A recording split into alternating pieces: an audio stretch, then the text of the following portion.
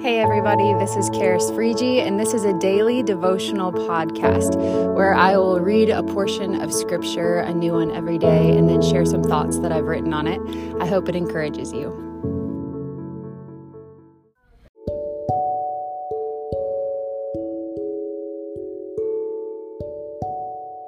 Good morning, everyone. It is June 20th today, and we are going to get into James 3, verses 13 through 16. So James has wrapped up his thoughts on the power of the tongue, and he's going to get into wisdom. What is wisdom that comes from heaven versus wisdom that's from the earth? And in these verses, he says, "Who is wise and understanding among you? By his good conduct, let him show his works in the meekness of wisdom. But if you have bitter jealousy and selfish ambition in your hearts, do not boast and be false to the truth. This is not the wisdom that comes down from above, but is earthly, unspiritual, demonic. For where jealousy and selfish ambition exist, there will be disorder and every vile practice."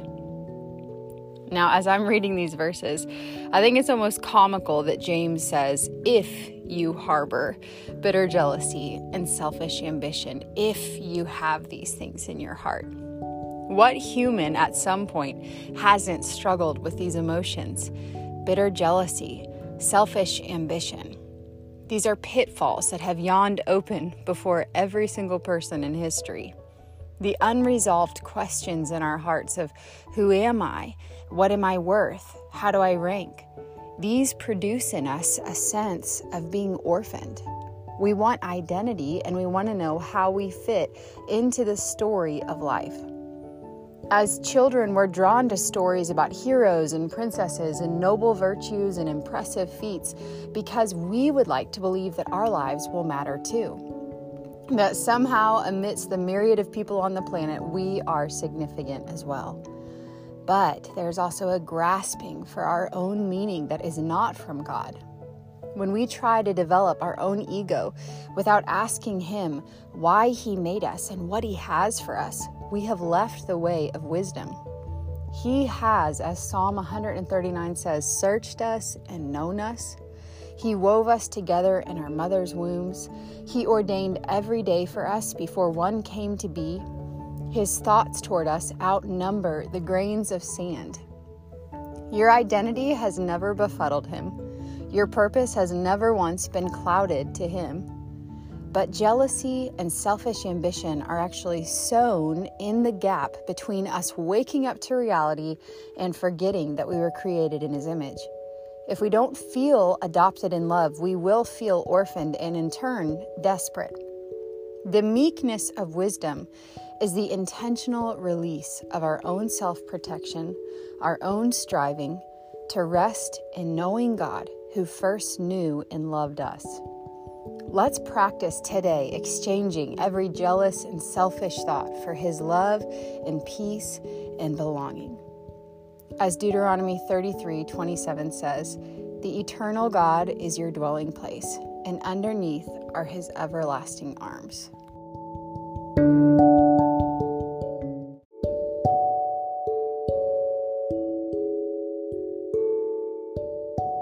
Hey, thanks so much for listening today.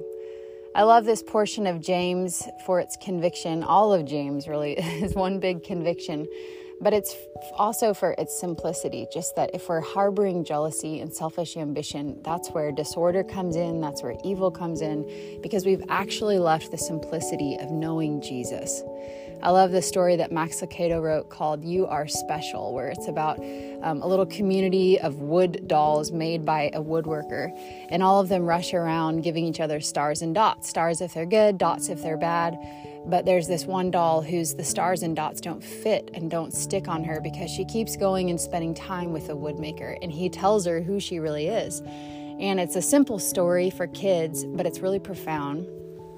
In it is a picture of humanity, of how we want to live, how we want to go before the Father.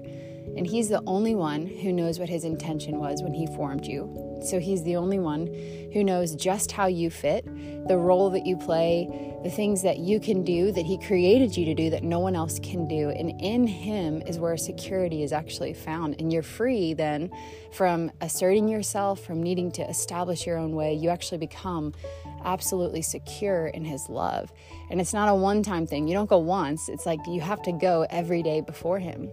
And He speaks identity and He speaks healing. And in those places, then you have this meekness of wisdom.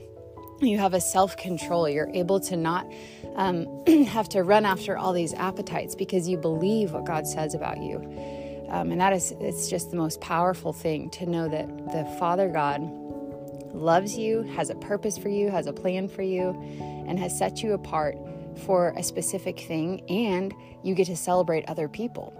And it's a wonderful exchange. So I hope those thoughts encourage you today as you hear James. And we'll be back tomorrow to hear a little bit more about the wisdom that comes from heaven. Have a great day.